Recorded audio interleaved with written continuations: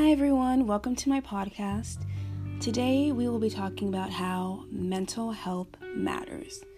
Now for me, mental health is an important topic for me since I've struggled with it and a lot of my friends and family have.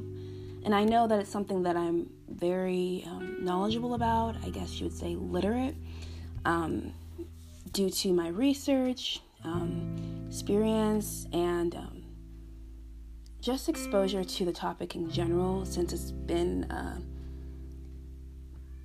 thing of importance as of late.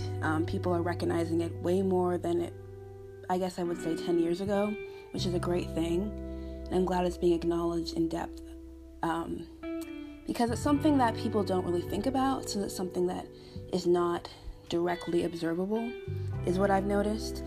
I know that I first kind of came in contact with depression or feeling those kinds of symptoms, whether it was depression or just, kind of a short-term depression, which you call depression that students often experience due to stress and pressure. Now, I experienced this sophomore year. I was taking a lot of AP classes, and I was also involved in a lot of programs, and I was very stressed out. And I felt very pressured to do well. So I experienced my own little biff with depression when I was 15. Now, I talked to my friend about it during that time, and she advised me to see a counselor. And unfortunately, I didn't go through with it. I talked to my parents about it, but it really seemed like they didn't believe me, or they were just kind of brushing it off. It was very frustrating because I felt like I had no one really there for me. And I felt like people say they care about mental health, but until it's something they have to deal with, they're maybe not as willing as they said they would be prior to the encounter.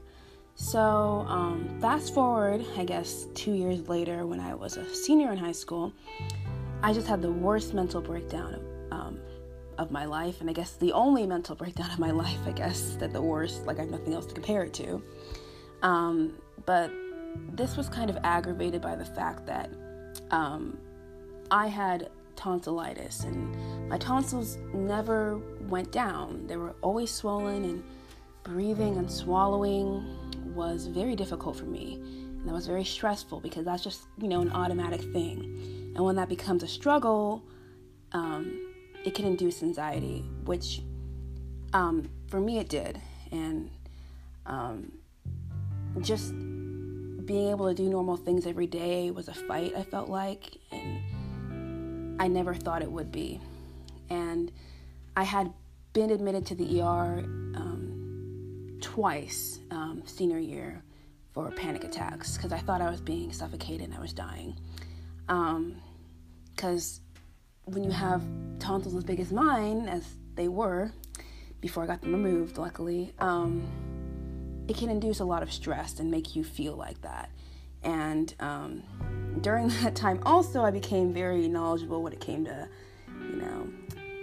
physical health, medical health, pharmaceuticals, and all that kind of stuff, because I was on so many meds at that time. So eventually I talked to my mom about what I was going through. We were able to get me a counselor. And, she wasn't a doctor or anything. She wasn't a psychologist, but it was very good to have someone to talk to and someone that understands you and is there for you. She had given me her number and everything and said, you can call me whenever you need me. I didn't call her that much because I didn't want to abuse that privilege or go too far with it, so I never really did. I would go more to the crisis line because they were always there when I was having a mental breakdown, and I found them more accessible since that was their job, to talk to people who were felt like they were having a rough time. So, I want you guys to know that it's okay to be like, I can't do this alone. I know I've learned that the hard way. I wish that I didn't let my mental struggles pile up like they did. Had I taken smaller steps, it wouldn't have gotten so bad so quickly. And I want you guys to know that it's okay to be like, I need to go talk to a counselor. I need psychotherapy. I need X, Y, and Z. You know, it doesn't make you a weak person. It makes you a stronger person, in fact, that you're okay with saying, well, I can't do this on my own. I know that my friend Katie told me that she had gotten her cat Koa for her depression, and it was an emotional support animal for her.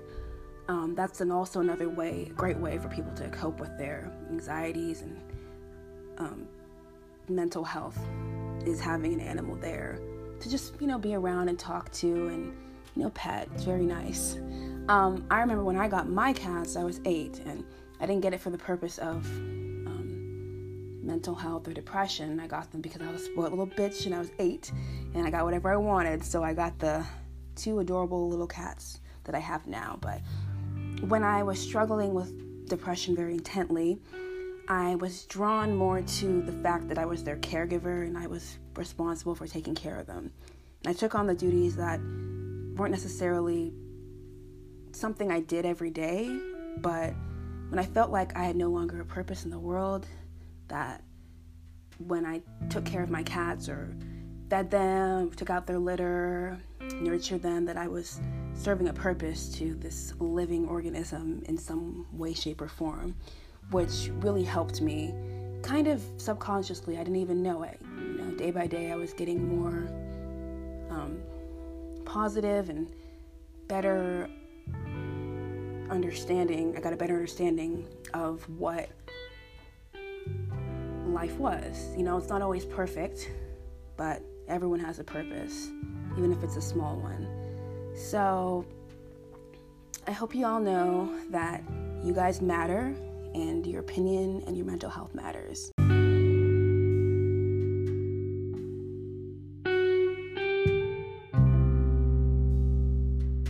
I got Koa for my anti-anxiety and anti-depression support animal because I thought that having an animal to come home to every day that was excited to see me was really helpful, and that when I felt really lonely and bored, I wasn't just sitting and doing nothing. I instead would have an animal to play with, and I think that cats are really, really soft, and just soft things are comforting in general. Yeah. There you go.